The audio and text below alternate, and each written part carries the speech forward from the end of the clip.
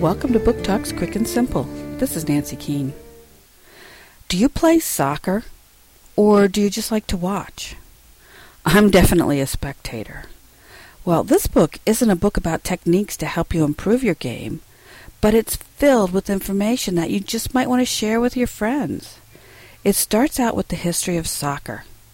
For instance, did you know that the ancient Egyptians played soccer? That was way back around 2000 BC. Or that a soccer game in England in the 700s used the head of a Danish prince as the soccer ball? Gross. Or that in Thailand, elephants play soccer. Just about everything you want to know, and then some, you'll find in this nifty book. How Soccer Works by Keltie Thomas, Maple Tree Press, 2007.